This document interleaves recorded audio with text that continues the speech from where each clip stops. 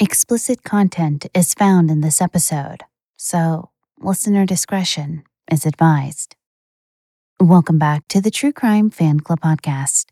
I'm your host, Lainey. On April 29th, 2008, 27-year-old Michelle Murphy was suddenly jolted awake in the middle of the night by an unknown assailant. She thought he was pounding on her chest.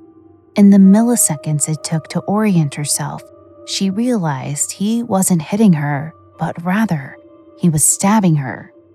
She didn't know it yet, but her strength, quick reflexes, and ability to fight back will put an end to an 18-year reign of terror by an unknown serial killer.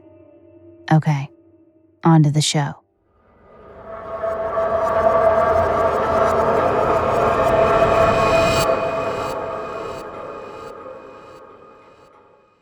Sometime after 11 o'clock p.m., an unknown man climbed up the side of Michelle Murphy's second-story apartment building, removed the living room screen, and slipped inside. Meticulous in his task for the evening, he first unlocked and opened her front door, giving himself an easy escape route should the need arise. Better safe than sorry. Next, he entered her bedroom and straddled her as she slept. Within seconds, he had plunged his serrated knife into her chest. He stabbed her in the shoulder, right arm, and sternum, all before she was able to ascertain what was happening. But as she fully awakened, she began to fight, and she fought hard for her life. Michelle was able to grab the serrated blade, while simultaneously bringing her knees up to her chest and extending them against her attacker's torso. It was this reflex that probably saved her life. While she pushed him away with her legs, she also grabbed the knife by the blade. The assailant was quickly losing control, and his focus was concentrated on regaining control of the knife. As he tried to loosen her grip, she managed to cut his wrist with the blade. It was this single act that caused her assailant to realize he had lost control of the situation and flee. The realization that he was bleeding caused him to lose his upper hand, and as he began to flee the apartment, he told Michelle that he was terribly sorry for hurting her.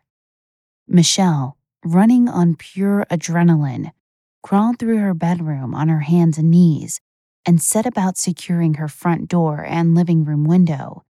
In her mind, she needed to close off any pathways for her attacker to return. As she continued to lose blood, she next crawled to her cell phone, and in her shock, she bypassed calling 911 and instead called her boyfriend. Her boyfriend called 911 on her behalf and then headed to her apartment. When the police called her back, she was able to tell them the little that she knew. A man, wearing a hoodie and a hat, came into her bedroom and stabbed her. In fact, he came very close to killing her. Her sternum managed to prevent the knife from penetrating her heart or any of the surrounding major aortic valves. When Sergeant Richard Lewis arrived at the crime scene, he was able to follow a bloody trail from his victim's apartment all the way where it suddenly ended in the alleyway between his victim's apartment building and the apartment building directly across the alley. After her emergency surgery, she was able to tell Detective Lewis of an odd man across from her apartment building whom she felt was acting strangely around her. She had no concrete proof other than his apartment allowed him to stare directly into her apartment when her blinds were open. He had attempted to introduce himself to her several times, finding excuses to cause them to interact with one another. She also noticed him often staring into her apartment. He made her very uncomfortable. That man would turn out to be Michael Gargiulo, and he did in fact live in the apartment across the alleyway from hers. He lived there with his live-in girlfriend and their small child. With plenty of forensic evidence in this case, Detective Lewis was hoping for a DNA match, which he got just a few short weeks after the attack. They matched Murphy's neighbor, Michael Gargiulo. The details of why his DNA was in the system would be eerily similar to the attack on Michelle. The DNA results from the attack were entered into the system in 2002, stemming from a 1993 attack on a Chicago teenager by the name of Trisha Boccaccio. Michael would have been just 17 years old at the time of that attack. Michael Gargiulo was born on February 15, 1976, in Illinois, and attended Glenbrook South High School in Cook County, a Chicago suburb. He came from an emotionally and physically abusive home and was an awkward and insecure teenager. His friends described him with conflicting personality traits, leaving authorities to believe there was more than one face to Michael Gargiulo. While some friends described him as a quiet wallflower, other friends said he had a, quote, crazy switch, and once it flipped, he became emotional with a dark and explosive temper. One of those friends since second grade was Doug Boccaccio. Michael would often have dinner at the Boccaccio family home. Later, Doug would describe his friend as often behaving like a, quote, caged animal. Doug had an older brother named Tom and an older sister named Trisha. Trisha was born on January 18, 1975 in Evanston, Illinois, to parents Rick and Diane. Trisha knew Michael Gargiulo as her younger brother's friend who lived a block away. The Boccaccio family lived on an idyllic tree-lined street in the town of Glenview, a middle-class Chicago suburb. Trisha was described by friends as a beautiful person inside and out, full of energy, full of life, and always happy and cheerful. Trisha's mother was very proud of her hardworking, extroverted daughter. She stated Trisha was genuinely a nice person and had a great attitude about anything she encountered. She was a hard worker, driven, and knew what she wanted out of life. The petite brunette was described by a neighbor as beautiful and vivacious. She was known as a math whiz, got straight A's, and won many academic awards on her high school debate team. On August 14, 1993, Trisha was out celebrating the last days of summer with a group of her friends, including her high school boyfriend. The next day, she was leaving to attend Purdue University and pursue her dream of becoming an engineer. That night, her friend Karen arranged a scavenger hunt and dinner party for the close group of friends. Sometime around 1 a.m., after dropping off some friends, Trisha arrived home, parking her car in the front driveway. The Boccaccio family never used their front door, and anyone who knew the family would be familiar with this fact. The family only used the side door to enter and exit their home. Unbeknownst to Trisha, her brother's friend, Michael, was hiding out of sight in the bushes next to the side door. It is believed that Michael surprised Trisha from behind, grabbed her left arm, and pulled it behind her back, causing it to break with a spiral fracture. He then began stabbing her in the upper left torso, concentrating the 12 stab wounds around her left breast. The medical examiner determined that 3 of the stab wounds would have immediately been fatal. Trisha's body would remain there until the next morning, when she would be found by her father. Rick Boccaccio, Trisha's father, had just made his morning coffee and was getting ready to leave for work. As he exited the side door, something out of the corner of his eye caught his attention. It was, quote, 2 little tennis shoes sticking up by the side of the door. As he approached the shoes, he discovered they belonged to his 18-year-old daughter, Trisha. He yelled for his son to call 911, but there was nothing that could be done to help his daughter. She was blue and covered in blood. In fact, she had been stabbed so viciously she was almost decapitated. Soon, the Cook County homicide detectives showed up and cordoned off the scene. Police found only a few bits of evidence, a keychain and a bloody footprint, but the keychain belonged to Trisha, and it would turn out that the footprint belonged to her father, Rick. In 1993, DNA was in its infancy. At the time, there was no such thing as touch DNA. In accordance to the evidence collection protocol back in 1993, Trisha's fingernail clippings were retained as evidence. However, they weren't separately stored from one another. Police confirmed that Trisha hadn't been robbed or sexually assaulted, so those motives were initially ruled out. It should be noted that according to the FBI Behavioral Analysis Unit, stabbing a woman can symbolically take the place of a rape, as it is a penetration with a sharp and pointed object within close personal range. The stabbing is a similar thrusting motion that can mimic an actual rape, especially in cases where a perpetrator can feel emasculated by the object of their secret obsession. When a man stabs a woman, it can be indicative of someone who detests women and their inherent sexuality. Because of the brutality of the crime against Trisha, police believe there was a connection with her killer. But as hard as they tried, police were unable to find anyone who had issues with Trisha. Police discovered there was a pool party in the cul-de-sac on the night of August 13th. They interviewed partygoers, but none of them saw anything due to a thick fog. Michael was one of the many neighbors drawn to the crime scene that night. But Michael had a personal reason for being there.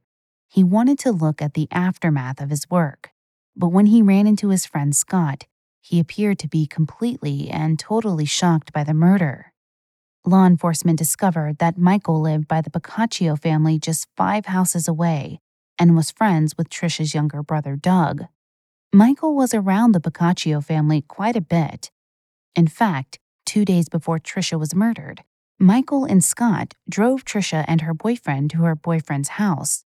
According to Trisha's family, Michael and Trisha were not friends, only Doug and Michael were friends. A year before Trisha was murdered, Michael began drawing attention to himself with some strange behavior. After the murder of Trisha, Michael found reasons to visit the Boccaccio family and interact with her parents, Rick and Diane.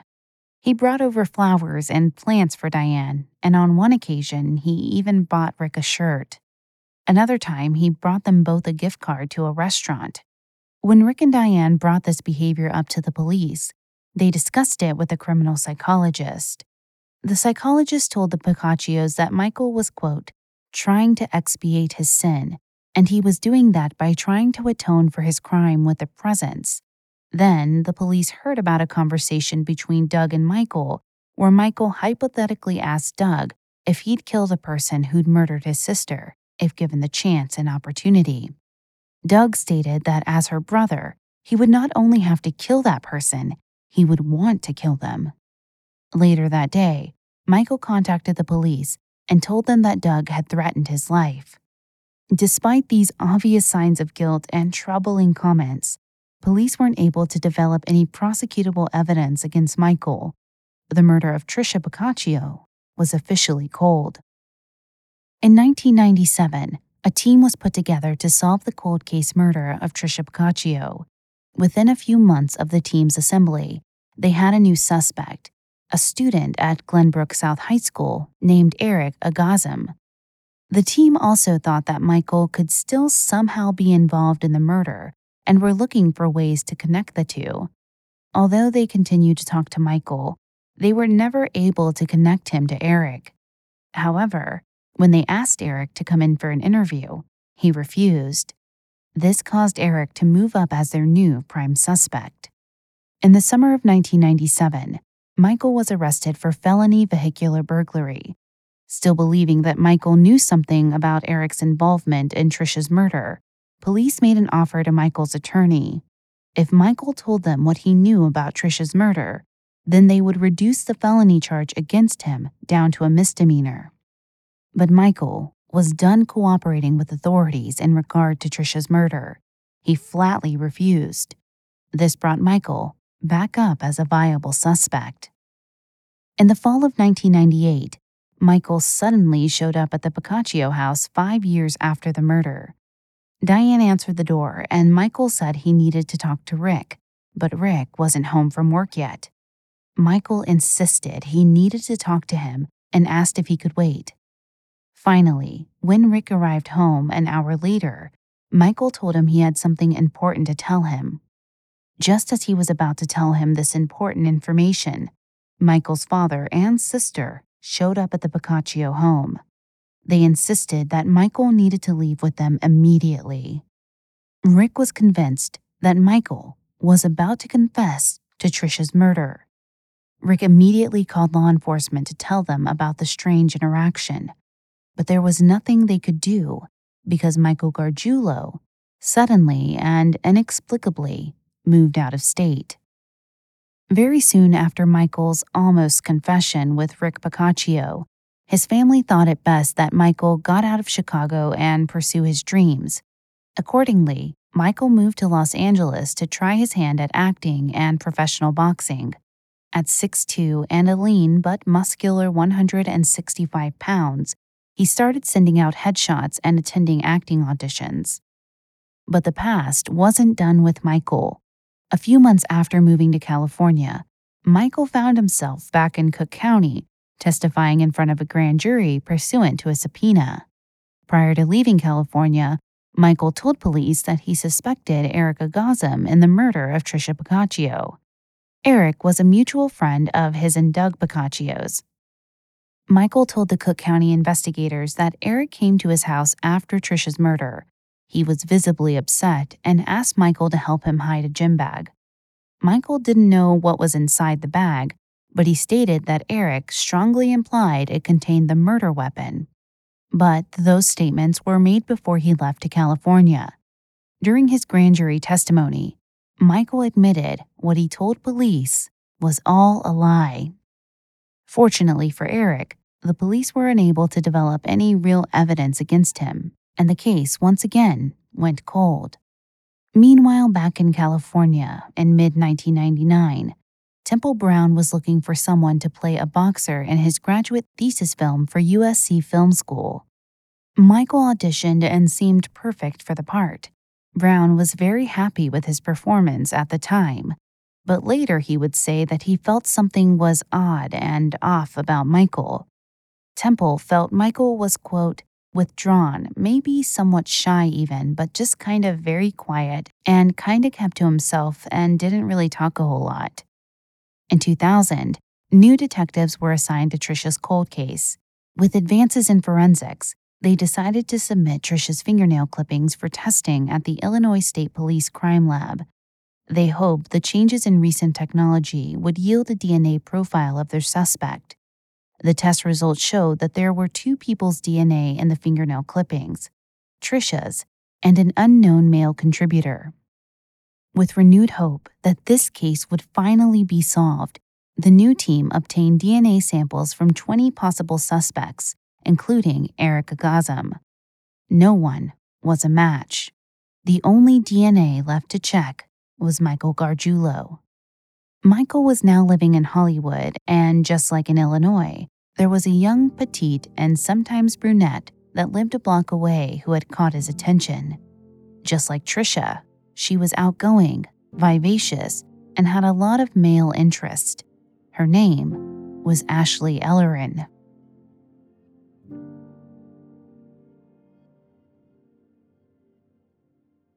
Ashley Lauren Ellerin was born on July 16, 1978, to parents Michael and Cynthia Ellerin. They raised Ashley and her brother Seth in Los Altos, a close-knit community in Northern California.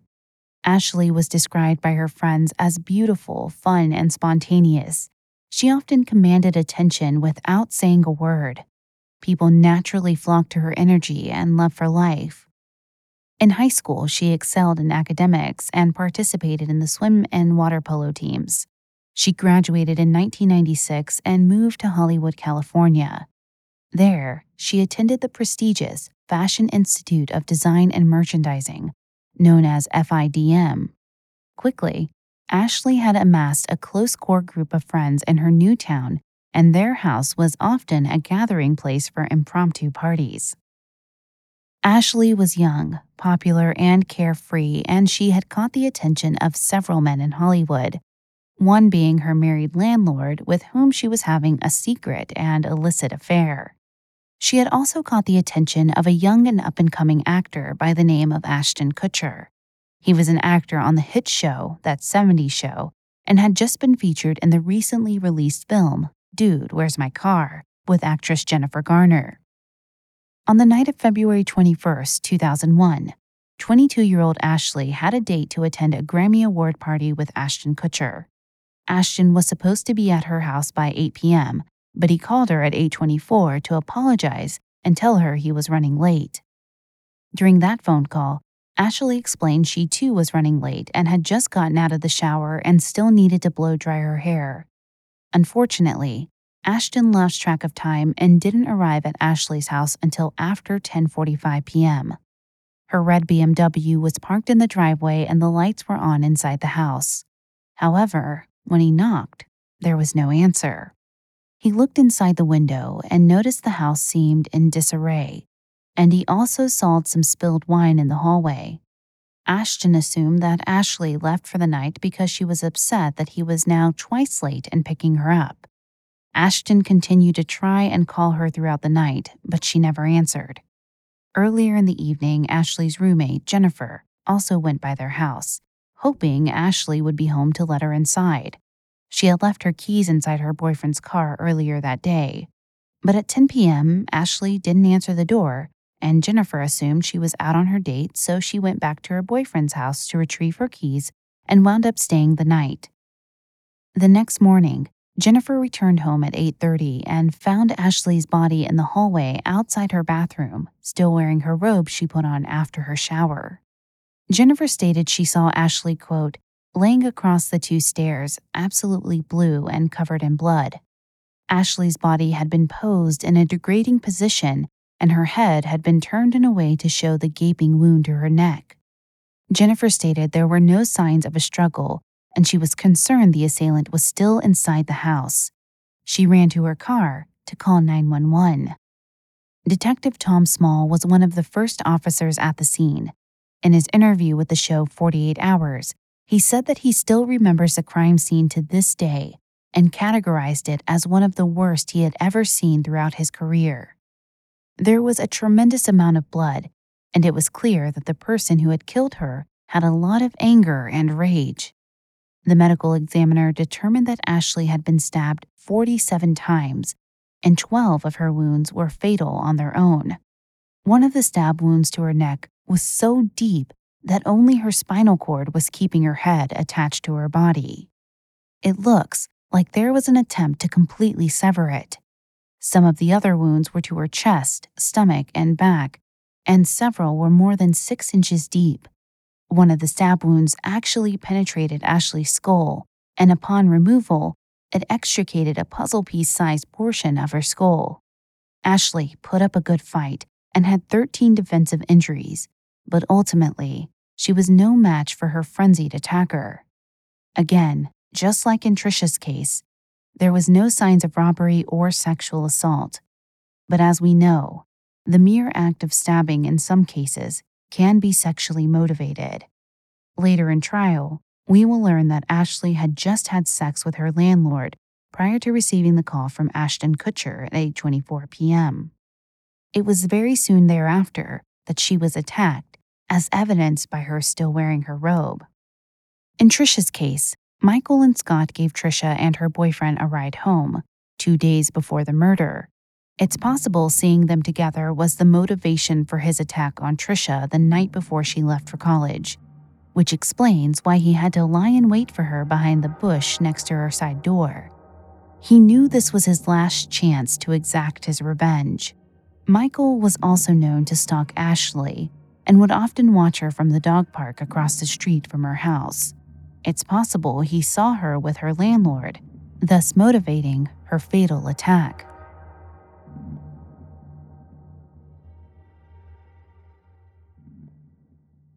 There wasn't any evidence at the scene that would lead police to a suspect, so Detective Small had to start ruling people out. Detective Small spoke with Ashton and was able to determine through building a timeline that his alibi meant he was no longer a viable suspect. He also spoke with Ashley's landlord, Mark Durbin. Mark and Ashley were engaged in a secret sexual relationship and had sex the night of her murder between 7 and 8 o'clock p.m. Mark stated he left her house around 8:15, about 10 minutes before her phone call with Ashton. Mark stated when he left, Ashley had jumped into the shower to get ready for a party. Mark, who lived up the street, stated at around 10 o'clock p.m. that night, he saw someone walking back and forth in front of Ashley's house. They appeared to be pacing. After speaking with Ashley's friends, Detective Small found that a suspicious guy had introduced himself to Ashley a few months prior to her murder. Ashley and her friend Christopher were outside fixing a flat tire when the man came up to them and said his name was Mike and that he was a heating and air guy. He went inside Ashley's residence to look at their heater, which was having problems. Once inside, he became very talkative and began telling them stories about his days as a professional boxer. After that encounter, friends stated he became fixated on Ashley. He appeared to want to be included in their friend group and became obsessed with their party lifestyle. Michael would show up at her place at odd hours uninvited. One friend noticed Michael parked outside her residence in his car, just staring at her house at 4 a.m. The next morning, Ashley's friend Justin confronted Michael when he came by and asked why he was stalking Ashley. Michael denied stalking Ashley and stated he was parked there because he was unable to return home. The FBI were at his house trying to get a DNA sample from him regarding a murder in Chicago. Justin asked Michael what there was to hide, and Michael pulled up his pant leg and showed Justin a knife strapped to his ankle. Justin became frightened of Michael's demeanor and rushed him out of the house. Later, Ashley and her friends decided that Michael's story about the FBI and the murder was an unlikely fantasy. Based on the information Detective Small got from Ashley's friends, he was able to determine and identify this heating and air guy as Michael Gargiulo. Detective Small took a copy of Michael's driver's license photo and began re-interviewing people, looking for witnesses who could place him at the scene on the night of the murder.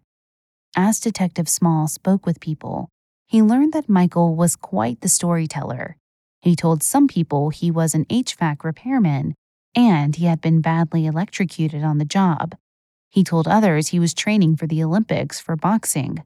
But the story Michael told most frequently was that the Chicago police were framing him for a murder and attempting to take his DNA. Michael was Detective Small's main suspect in Ashley's homicide. Just like in Trisha's case, Michael thought it was time to move away from the eyes of the Hollywood investigators.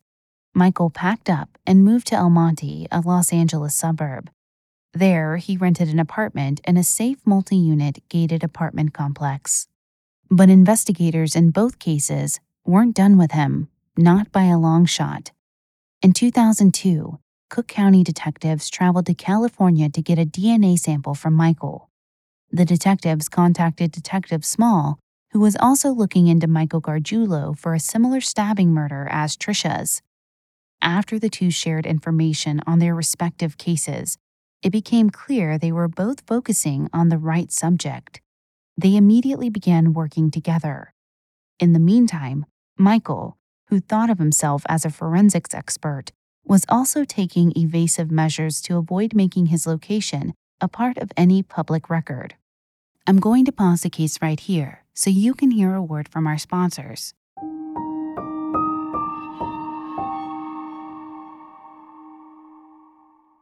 I have always believed that I was lactose intolerant, but pretty soon I'll have an answer thanks to Everly Well. I used to eliminate things from my diet to see what it was, but it seemed like there were a lot of things that were wrong with me. It felt like I had no control whatsoever over my health. When I found out about Everly Well, I was really excited to give it a go. Everly Well offers more than 35 at-home lab tests, from food sensitivity, which is the one I will be taking, to thyroid, to STD, and heart health tests. Each Everly Well collection kit comes with super easy-to-follow instructions, so all you have to do is collect your sample from home on your own time, and your results are reviewed by a board-certified physician, and then they are sent directly to you digitally within just a few days. You can even share them with your healthcare provider. I know I can't wait to see what my results are. For 15% off an Everly Well at-home lab test, visit everlywell.com/TCFC and enter code TCFC. That's everlywell.com/TCFC, code TCFC for 15% off your test. Everly Well,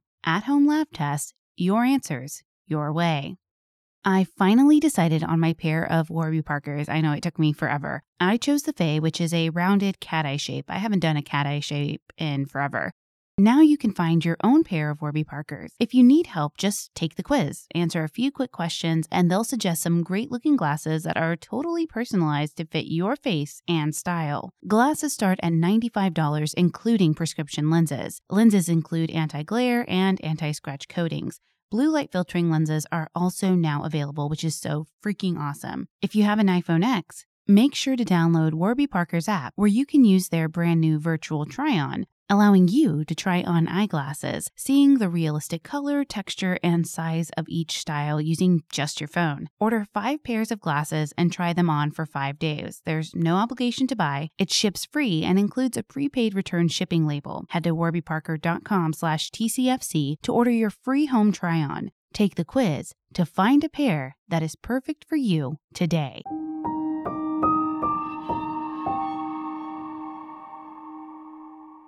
He avoided putting any assets or utilities in his name, preferring to put those things in the name of whomever he was dating at that time. However, by working together, detectives were able to locate him and serve an order compelling him to provide a DNA sample. In his van at the time, they discovered 3 knives, binoculars, and a backpack containing a Halloween mask and a handgun. However, once he provided a sample, he was free to go. By February 2003, Michael was dating someone he met after fixing her HVAC unit. However, they got in a physical altercation where he hit her so hard that her retina became detached in one of her eyes. He also stalked her and threatened her by telling her he had a degree in forensics and he knew how to kill her and get away with it. Eventually, she filed a restraining order against him and he moved on to someone else. In September 2003, the long-awaited DNA results came back in, and they were found to be a match for the DNA that was found on the swab of Trisha's fingernail clippings. However, because of the collection methods utilized in 1993, the crime scene investigator used one swab for collection of both under and on top of the nail bed. This opened up the results for the defense attorney to argue this result was due to casual contact. Michael was a family friend with the victim's brother. He was regularly at the family home, and he had been in a car with Trisha just 2 days before she was murdered. In a stunning turn of events, the Cook County State Attorney didn't feel they had sufficient evidence to bring Michael to trial in the murder of Trisha Boccaccio. Nevertheless, Michael's DNA was entered into a national database. When Detective Small discovered the Cook County prosecutor declined to charge Michael with murder, he was both surprised and dismayed. He was sure Michael had committed Ashley's murder as well, but unfortunately, he didn't have any physical evidence proving Michael was at the scene of the crime. Trisha's family were both outraged and disheartened by the prosecutor's decisions. They felt their daughter's killer was getting away with murder. It felt like being victimized all over again. That decision would turn out to have wide and far-reaching consequences as a result. In the meantime, Michael had a new woman who caught his eye, and she was the newest object of his obsession. Just like Trisha and Ashley, she lived very close enough that he could watch her every day from his very own apartment window. Her name was Maria Bruno.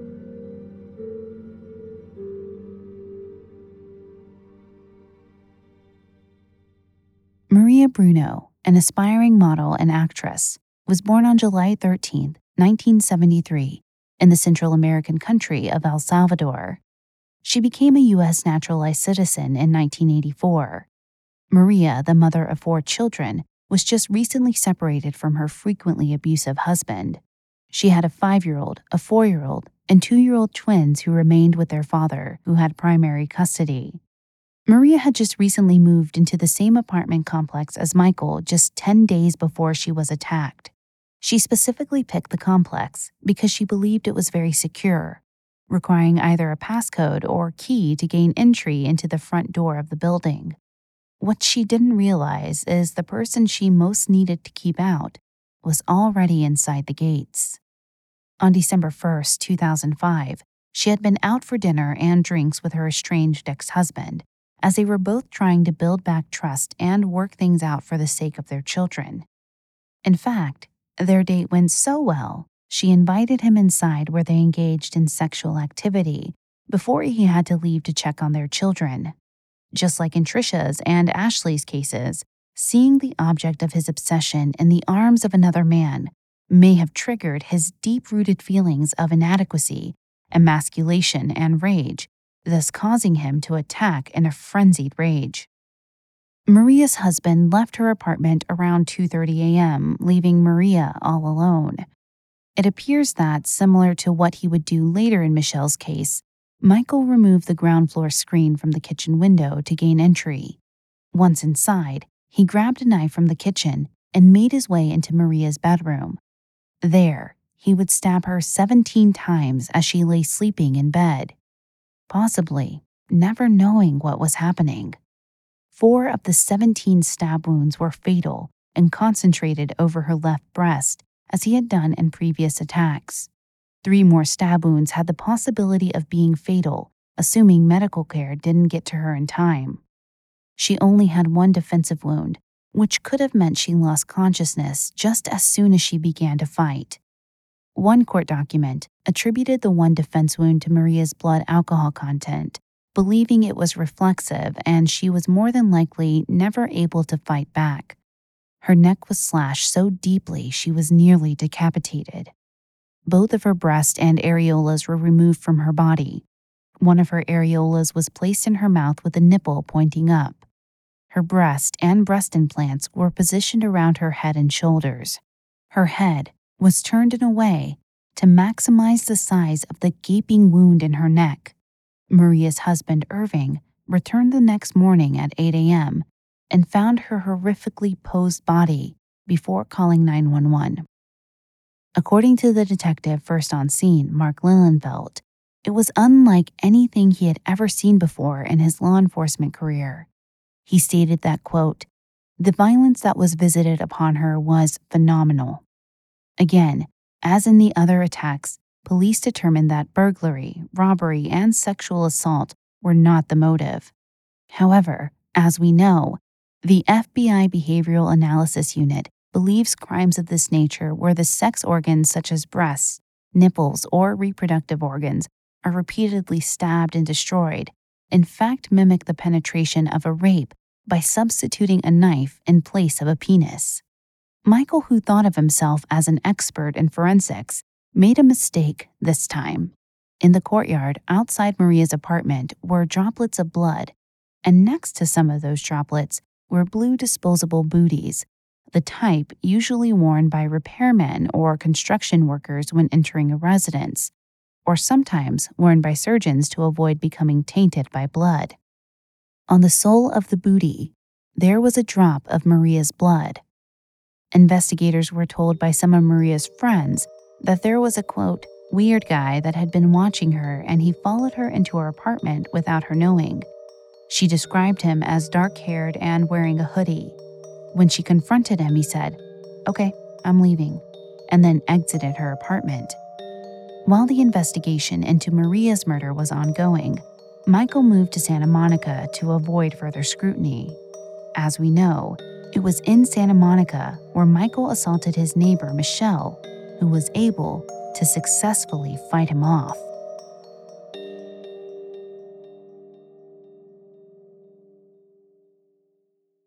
As we head back to Santa Monica and the attack on Michelle Murphy, the police had just matched the blood trail outside their victim's apartment to a man who lived in the apartment across the alleyway. A man who had lived next door to other stabbing victims, beginning when he was just 17 years old. Within 24 hours of receiving the DNA results, Michael Gargiulo was arrested for the attempted murder of Michelle Murphy. During the arrest, police found blue booty shoe covers which matched the same type of booties found outside the Maria Bruno homicide. As he was taken into custody, Michael asked the arresting officer, quote, "Which agency is this?" That told police that Michael had attacked so many women that he wasn't sure which one had jurisdiction over his arrest. The reason investigators were able to get a DNA match so quickly was because Michael's DNA was already in the national database. It was put there by the Cook County Prosecutor's Office, who originally failed to charge Michael with Tricia Boccaccio's homicide. When Sergeant Lewis called Cook County to inquire why their suspect's DNA was on file, he was told Michael was their prime suspect from a 1993 murder back when Michael was just 17 years old. Cook County also informed him they had contact from another detective in the 2002 murder of Ashley Ellerin. Next, Sergeant Lewis called Detective Mark Lillenfield, who worked on the murder of Maria Bruno, and asked them if they had any evidence that could be tested against their suspect, as Sergeant Lewis believed that the murder of Maria and the attempted murder of Michelle were likely related. In fact, Sergeant Lewis believed they had caught a serial killer. Dr. Lillenfield started looking into Michael and was stunned to find out he had lived in the same apartment complex as Maria. He also learned that Michael had told many people that he found Maria to be quite attractive. Next, Detective Lillenfield served a search warrant on Michael's old apartment in El Monte for evidence in Maria's murder. Up in the attic, crime scene investigators found the matching blue booty shoe cover, which was the same manufacturer and same make and model that had been left in the courtyard next to Maria's blood droplets. They also found a hoodie and a hat hidden in the attic. Detectives Small and Lillenfield then took their evidence to the Los Angeles District Attorney, and the DA felt like there was enough evidence to charge Michael Gargiulo with the murders of Ashley and Maria. Hoping to strengthen their case with a confession, 2 undercover police officers were placed in the same jail cell with Michael. During the 40 hours they shared a cell, Michael implicated himself in up to 10 murders, including Ashley's and Maria's. He also told them about his plan to escape by ambushing the guards. The officers were taken out of the cell early because Michael tried to get them to assist him in a planned escape that involved overpowering the guards. When corrections officers searched him, they found 2 jail-made handcuff keys concealed in the waistband of his jail uniform. On September 24, 2008, Michael was indicted for the murders and burglaries of Ashley Ellerin and Maria Bruno. On November 12, 2009, Michael was indicted for the attempted escape at the El Monte jail. Prosecutors contended that by having the handcuff keys on his person and his recorded plans to attack the guards, authorities believed this constituted an official escape attempt. So, an attempted escape charge was tacked onto the 2 counts of murder with special circumstances: 1 count of attempted murder, 3 counts of burglary, and 1 count of attempted escape. In May 2011, the nationally syndicated investigative magazine show, 48 Hours, featured an episode about Tricia's murder and Michael's possible involvement in her death. After the episode aired, 2 men came forward with information about Michael. One of the men had worked with Michael as a bouncer at the Rainbow Room in Los Angeles. He told the Cook County Police that Michael had bragged about how he had killed a woman back in Chicago.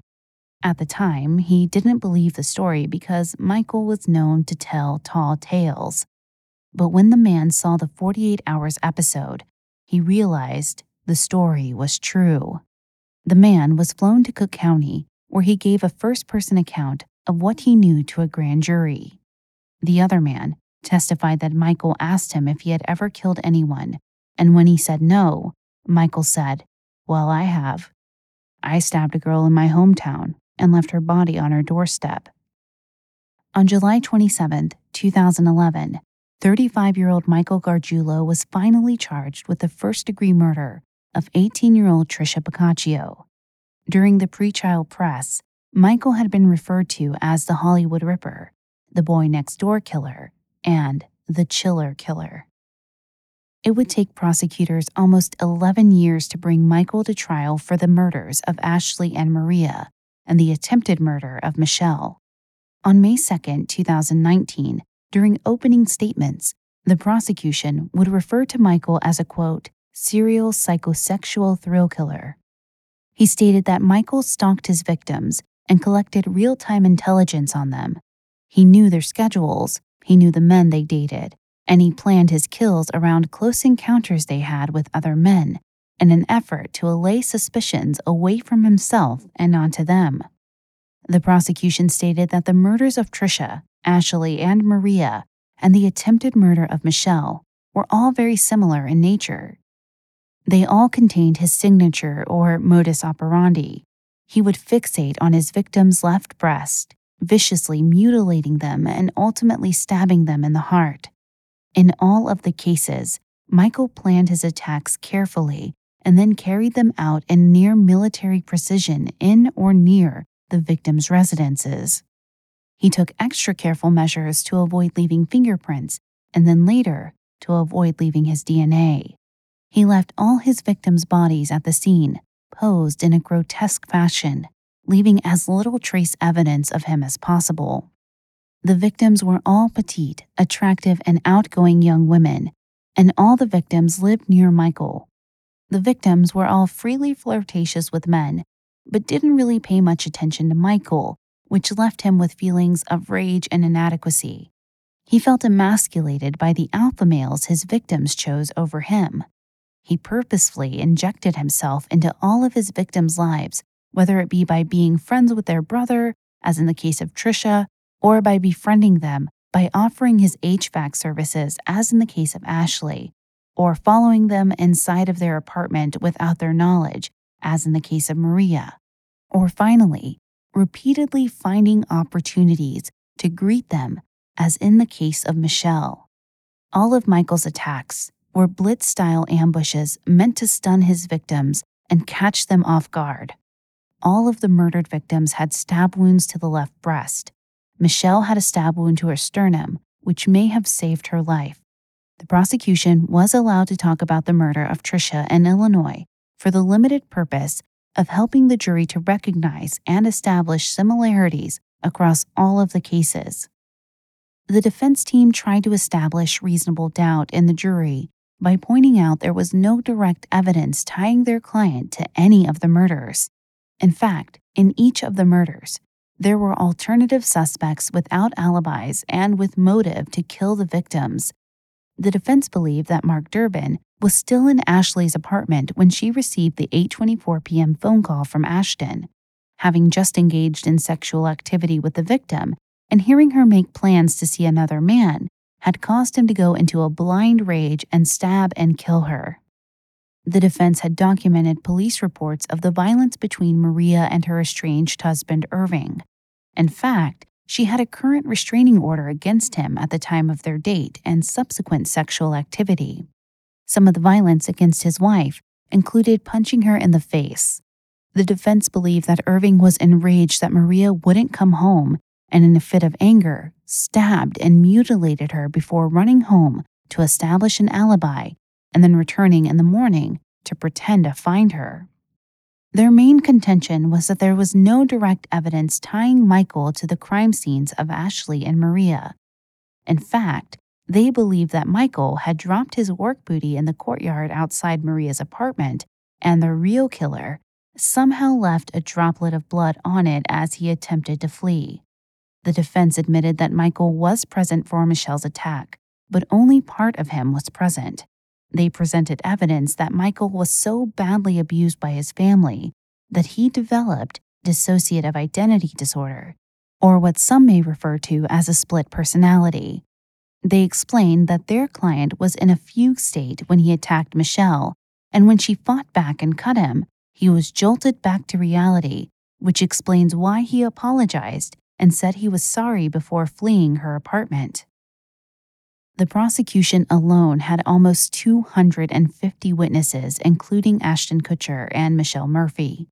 A psychologist for the prosecution testified that Michael has antisocial personality disorder, while a psychologist for the defense testified that Michael has dissociative identity disorder. A friend of Michael's, Mirko Hoffman, testified that Michael liked to watch America's Most Wanted. According to Hoffman, he watched the show to learn from the criminals' mistakes. Michael also told Hoffman that if he was ever accused of a crime, that he would lie until he died. Michael told Hoffman that he had researched forensic science and felt like he could get away with any crime he wanted to commit.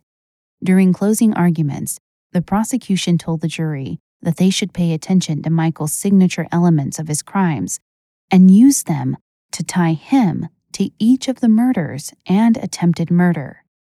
The jury deliberated for 4 days, and on August 15, 2019, 43-year-old Michael Gargiulo was found guilty of killing Ashley Ellerin and Maria Bruno, as well as the attempted murder of Michelle Murphy. On August 22, 2019, the jury found Michael to be sane at the time he committed the murders of Ashley Ellerin and Maria Bruno and the attempted murder of Michelle Murphy.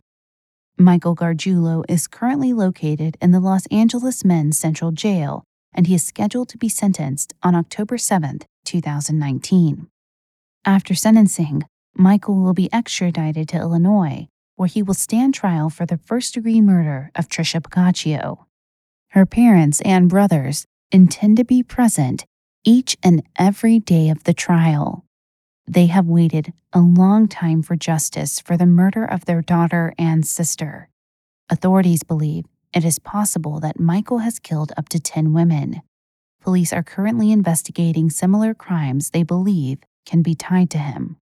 Okay, fan club members, as I conclude this episode, my one question to you is, how will you sleep tonight?